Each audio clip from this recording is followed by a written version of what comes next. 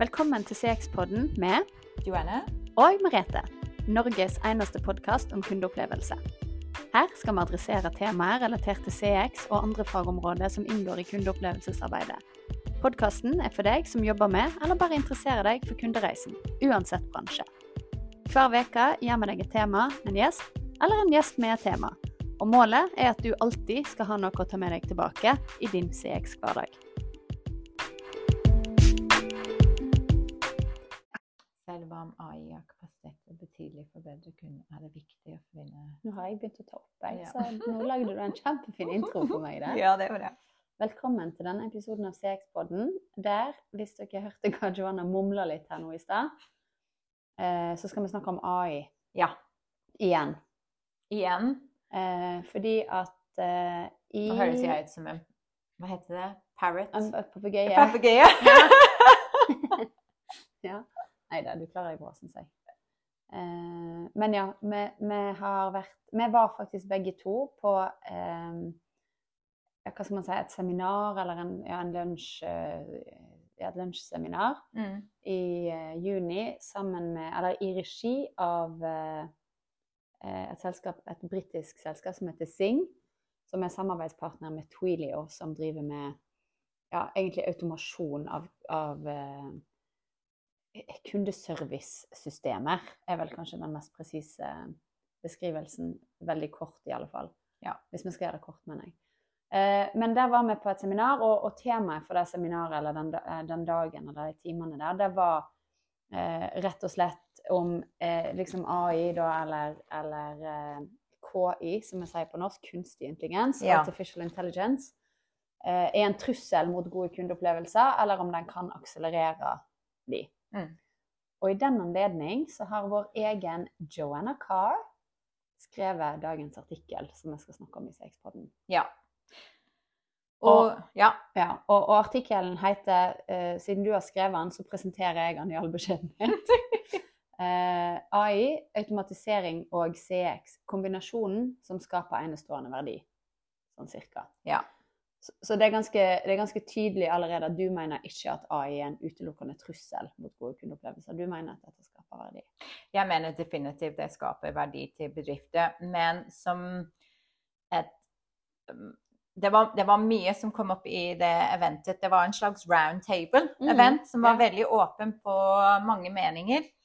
Og det er ingen tvil på at det er mange, etiske dilemma, eller ting som man burde tenke på når man skal implementere AI og automatisering inn i kundeopplevelsesarbeid. Og i sammen som vi snakket om forrige uke i forhold til customer feedback, at dette er også noe som man burde definitivt ha et struktur, en strategi for. Og så er det vanskelig å lage strategi på temaer som ikke er fullt ut, og sannsynligvis aldri blir fullt ut utviklende. For altså, AI har sannsynligvis bare pirket i overflaten av det. Men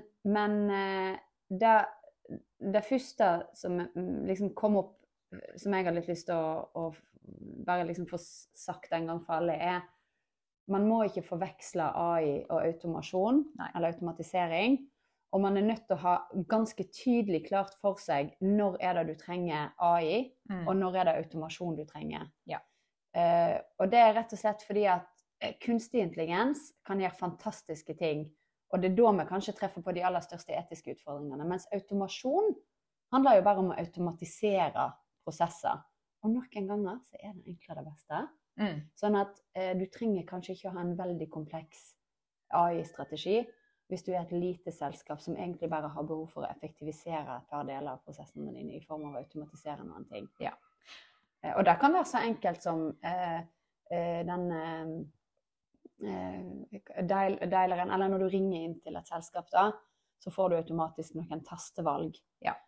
Da å kunne koble sammen informasjon om at hvis dette selskapet tilfeldigvis har både telefonnummeret ditt og e-postadressen din for eksempel, eller de har en eller annen webhistorikk på deg, eller hva det måtte være, at de kan faktisk se at, ok, du har lett etter informasjon om faktura, da er det første tastevalget du får når du ringer inn, fakturaspørsmål. Ja. Og at du kan automatisere det uten at den nødvendigvis trenger å være så veldig intelligent, men at du lager rett og slett du programmerer bare en sammenheng mellom de to, for eksempel. Ja. Det var litt dårlig eksempel, men jeg tror poenget kom frem likevel. Ja, definitivt. Og automatisering, et annet eksempel når du automatiserer en e-postflow i en CRM-system etter du har hatt en kampanje. Det er et verktøy jeg selv brukt. Når vi har hatt en e-bok-kampanje eller e-bok, så går det ut automatisert e-post mailflow i etterkant, og det er noe som de fleste bedrifter, så lenge som de har en customer CRM-system, kan iverksette.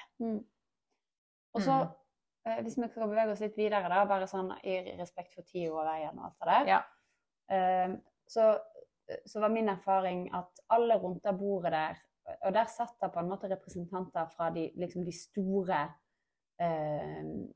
altså de som hadde gjort de store tingene på AI-siden og virkelig implementert svære algoritmer som skulle forstå det ene og det andre, til litt mindre komplekse prosesser. Og det alle var veldig enige i var jo at respekten for kunden, igjen tilbake til det vi snakket om i episoden forrige uke om Lumoa og valg av kanal når du skal skaffe kundeinnsikt. Og her også var det sånn at du må se an kunden din.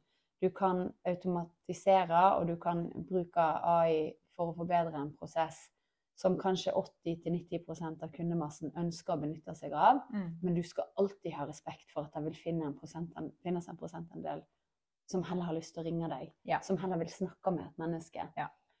Og der var det liksom, alle var opptatt av at det er nettopp derfor vi skal automatisere og ta i bruk kunstig intelligens, fordi at da har vi kapasitet til å gi et bredere tilbud i kundeopplevelsen, og gi en mer skreddersydd opplevelse basert på preferanse. Og det synes jeg er så nydelig. Ja, enig.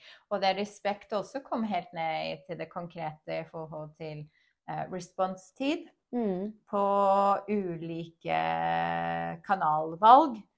Burde være målet til en bedrift, burde være at den responstiden er det samme.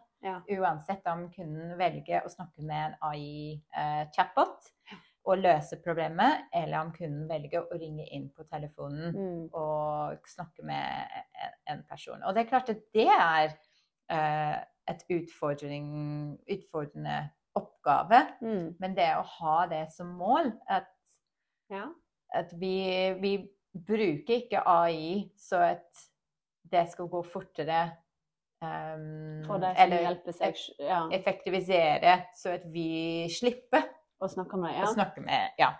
Men det skal frigjøre kapasitet sånn at vi nettopp kan svare deg som vil snakke med oss like raskt som det er de som snakker med botten.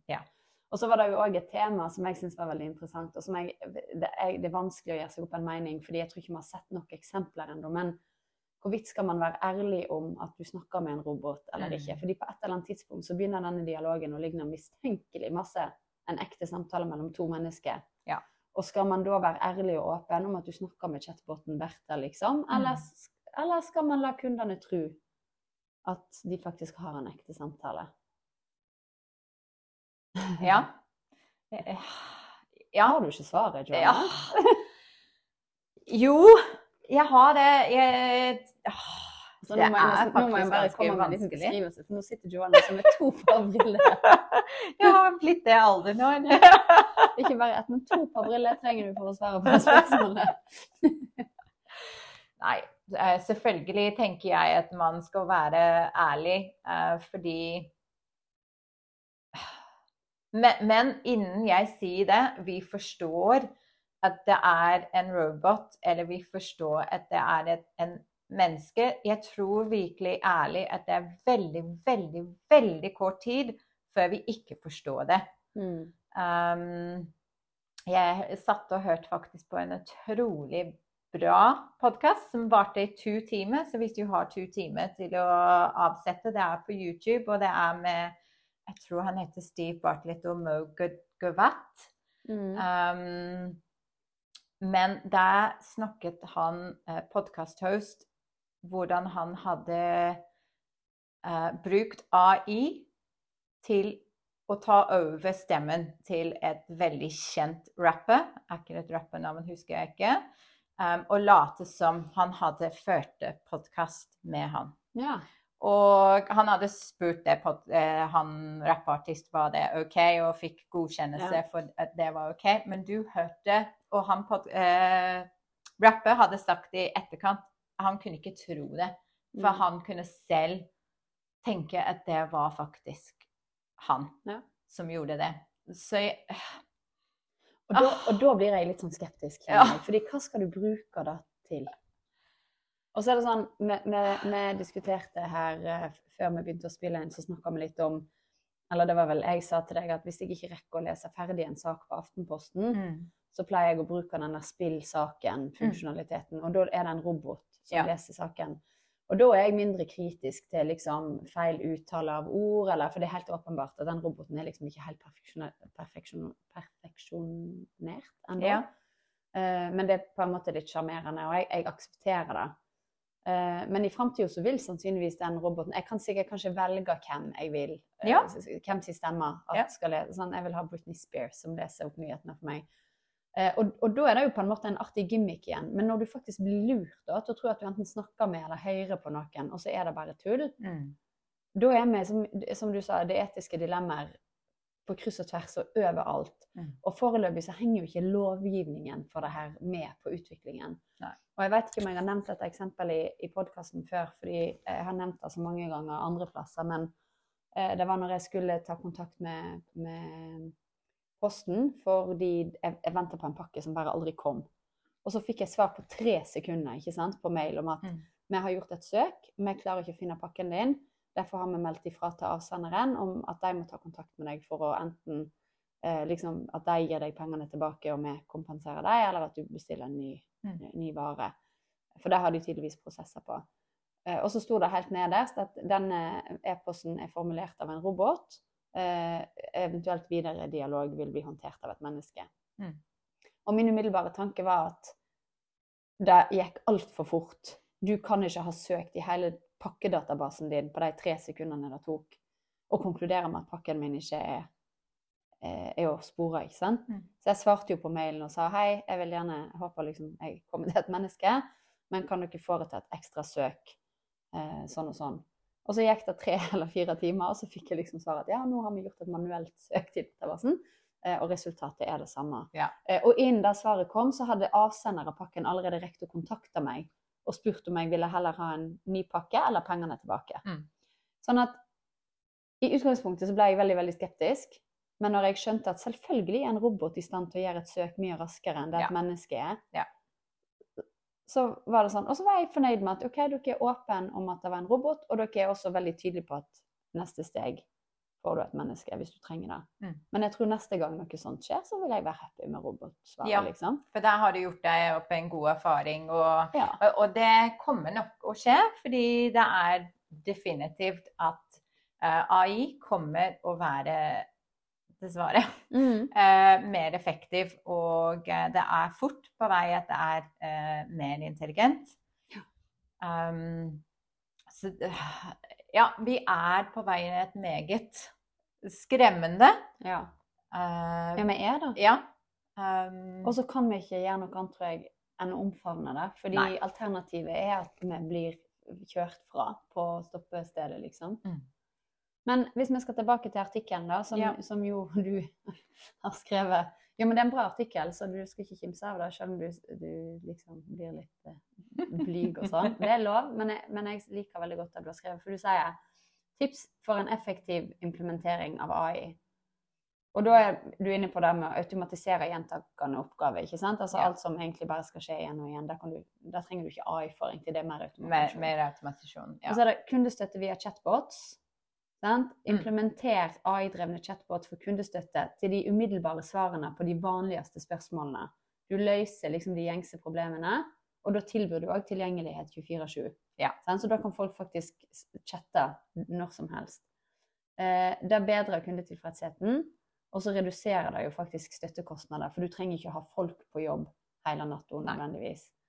For det tror jeg folk forstår, at ok, jeg kan få svar i natt, men da det en bot, Men jo mer den botten blir brukt, jo bedre vil den jo bli til å svare på mer og mer avanserte spørsmål. Ikke sant? Og hvis du kobler til automatisering her, så for eksempel du kobler til din CRM-system eller automatisering til et varsel til kundesenteret, så kan du faktisk koble det til når de personer kommer på jobb, så får de et varsling av hvem som har snakket med AI i løpet av natten, og hva som utfallet ble, og om det noe som skal følges opp. Ja, og da har jeg lyst, kanskje det litt feil tidspunkt å nevne det på, men jeg bare kom på det vi diskuterte også på den roundtablen, som jeg synes var en veldig fin beskrivelse av det eventet.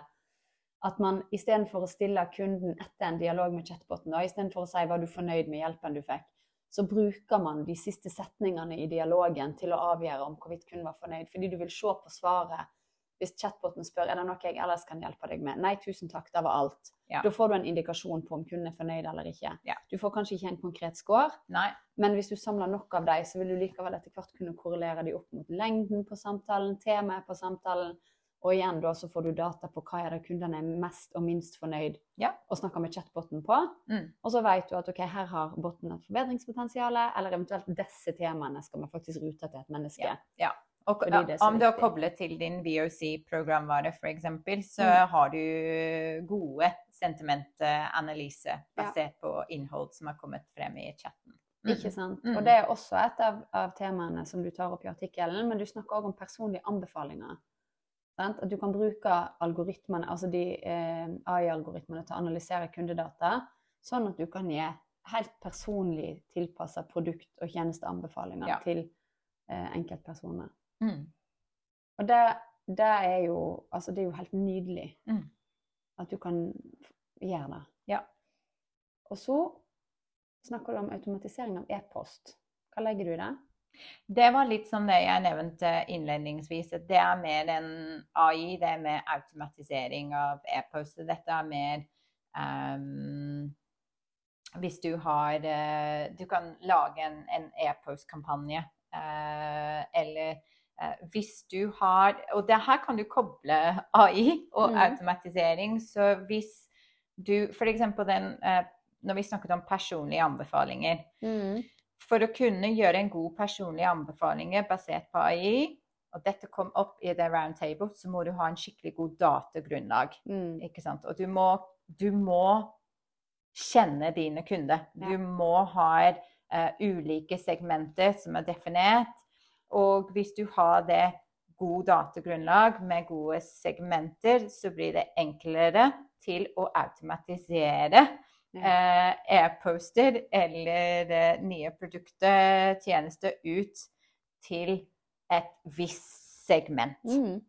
Så alt på en måte jobber sammen. Hele sulamitten. Ja. Og for å vite hva du skal skrive i den e-posten da, som skal ut i tid, altså sånn, da du inne på det med prediktiv analyse. Og det handler om å forutse oppførselen til kundene også, som selvfølgelig veldig gunstig. Hvis du ser at, vi ser det jo allerede, for eksempel på Zalando da, hvis du bestiller deg et eller annet klesplagg, så får du opp at enten andre som kjøpte denne har også sett på, eller fullfør looken, som Zalando sier, at her har du noen sko som passer fint til den, eller, og så tilbyr de både visualiserte forslag, men også basert på kanskje størrelsen din, eller stilen din, og de jo veldig gode på, altså de kommer jo til med størrelsesforslag basert på kjøp du har gjort tidligere. Ja. Og der det jo algoritmer som ligger bak og styrer. Det det. Men sånn frem til ganske nylig så har det vært egentlig likevel noen personer som har programmert det inn. Men som tiden går videre nå, vil AI egentlig ikke trenge at vi programmere det. Den vil egentlig fange opp. Og det jo litt skummelt, fordi da, sant, igjen, hvis vi skal snakke litt om mangfold da, som vi jo har snublet innom et par ganger de siste episodene, fordi det en sammenheng, tror jeg, mellom det og sant, det hele menneskeperspektivet, alt det der, men jeg skal ikke gå meg vill i den, men hvis algoritmen utvikler seg basert på det folk flest kjøper, og folk flest gjør, og folk flest sier, da vil du jo på et eller annet tidspunkt ha skapt en algoritme som kun hensyntar folk flest. Og så kan man kanskje si at har folk flest så mange ting til felles at algoritmen vil bli så ensidig at den ikke ivaretar? Jeg vet ikke, fordi vi har ikke sett det helt tydelig i praksis ennå, men det er så mange ting vi er nødt til å liksom lære oss underveis. Ja. Det vi har sett er jo at AI er gjerne litt biased, altså fordomsfull, og den kan gjerne også være litt rasistisk. Her i Norge har vi jo ordet kjæreste som er kjønnsnøytralt, og skriver du inn i Google for eksempel kjæresten min er sykepleier, og skal oversette til engelsk, så blir det my girlfriend is a nurse. Det blir ikke my boyfriend. Og hvis du skriver på norsk og skal oversette til engelsk kjæresten min er sterk, så blir det my boyfriend is strong, og ikke my girlfriend is strong. Så det er litt sånn uheldige flops der som vi jo heldigvis har fokus på, men vi må passe på at vi ikke overlater alt til algoritmene heller. Ja, definitivt. Og det snakket vi også om i det round table, at fordi jeg var i den adferd eller mindset i går, det betyr ikke at jeg er det i dag. Nettopp. Fordi vi skifter jo faktisk litt personlighet også fra dag til dag. Eller vi har flere sider av personligheten vår. Så du kjenner meg ikke bare fordi du kjenner en side av meg. Og det er jo greit at algoritmen også på en måte blir programmert til å huske det. Hvordan den skal foregå. Hva andre takeaways hadde vi fra roundtablet? Vi lærte jo litt, det var jo noen eksempler blant annet. Jeg likte veldig godt eksempelet der man hadde en skulle ta imot massive mengder telefonsamtaler inn. Dette var i forbindelse med nødhjelp. Og hvordan de så at sentralbordet ble sprengt fordi at det var så veldig mange som ringte flere ganger. Så til slutt så la de inn funksjonalitet og utviklet og programmerte systemet til å kjenne igjen hvis det samme nummeret ringte opp igjen innen så og så lang tid. Så ble nummeret faktisk avvist, men fikk en SMS hvis det var et nummer som kunne ta imot en SMS, eller en WhatsApp hvis de hadde brukt det i dialogen tidligere, om at vi har registrert at du har prøvd å nå oss, vi vil ringe deg tilbake innen 24 timer. Hvis du ikke har hørt fra oss innen 24 timer, så er vi lei oss for det, men da kan du prøve å ringe oss opp igjen.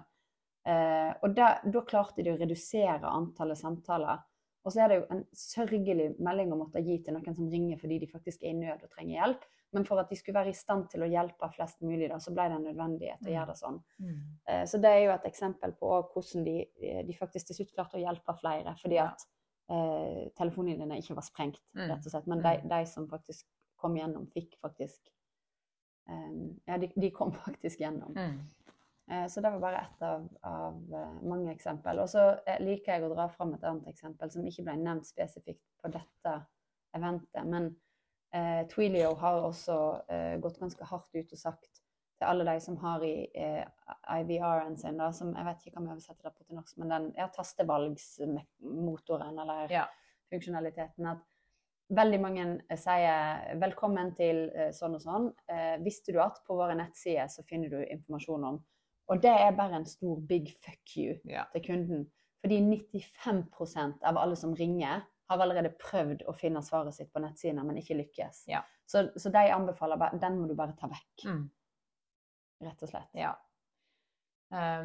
Nå ranter jeg litt på, litt off topic, men igjen da, der har man jo, med de beste intensjoner, men litt sånn som du sa innledningsvis, at her kan man kanskje få kunden til å hjelpe seg selv, i stedet for at vi skal måtte hjelpe, og så har det blitt litt feilslått.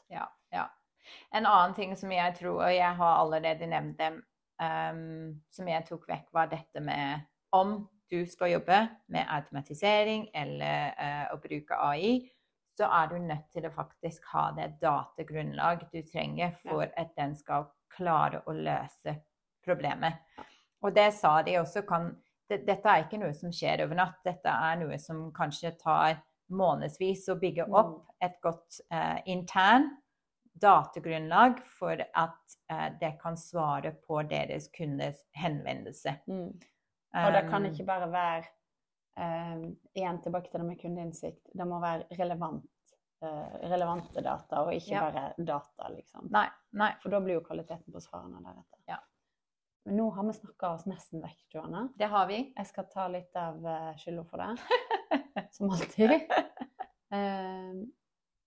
Men anbefaler vi det da, eller? AI? Ja, jeg tror at det på en måte, dette ikke noe vi kan velge bort, for å være helt ærlig. Fordi til og med de store skeptikere som tar det valg, vi dessverre i en situasjon hvor veldig mange kommer og velger det. Og der mister vi en foothold, så å si, hvis vi ikke velger det. Men vi må være veldig gjennomtenkt i akkurat hvordan vi bruker det, hvordan det vil påvirke våre ansatte internt. Og nå har ikke jeg lyst til å snakke bort, men det noe jeg hørte på det podcastet jeg nevnte tidligere, at Mogavat og flere andre, jeg tror Elon Musk veldig på politikere til å faktisk vurdere å legge inn et veldig høyt skatt på AI-bedrifter, så at man kan, det penger man samler inn fra det skatt, kan faktisk politikere bruke til å lage guidelines, tenke på hvordan skal de mennesker som blir påvirket og kommer å miste jobbene, for det kommer de å gjøre. Hvordan kan vi faktisk tenke på lang sikt? Og det noe jeg skulle gjerne sett innvilget. Jeg husker ikke navnet på det nå, men det kan vi finne ut og legge episodebeskrivelse. Men de har faktisk organisert seg og besluttet at dette må vi forvalte med stor omhu. Ja. Så det jo på en måte håp. Men ja, vi kommer til å se, det kommer til å eksplodere. Det har sannsynligvis allerede gjort det. Ja. Så det blir spennende. Men vi tror at det kan skape verdi med riktig bruk. Og AI har ikke kommet for å eliminere mennesket. Nei. Det ville jo vært synd. Ja. Alright, det takker vi for i dag. Det gjør vi. Du lytter til CX-podden med Merete og Joanne. Du har hørt på CX-podden med Joanne og Merete.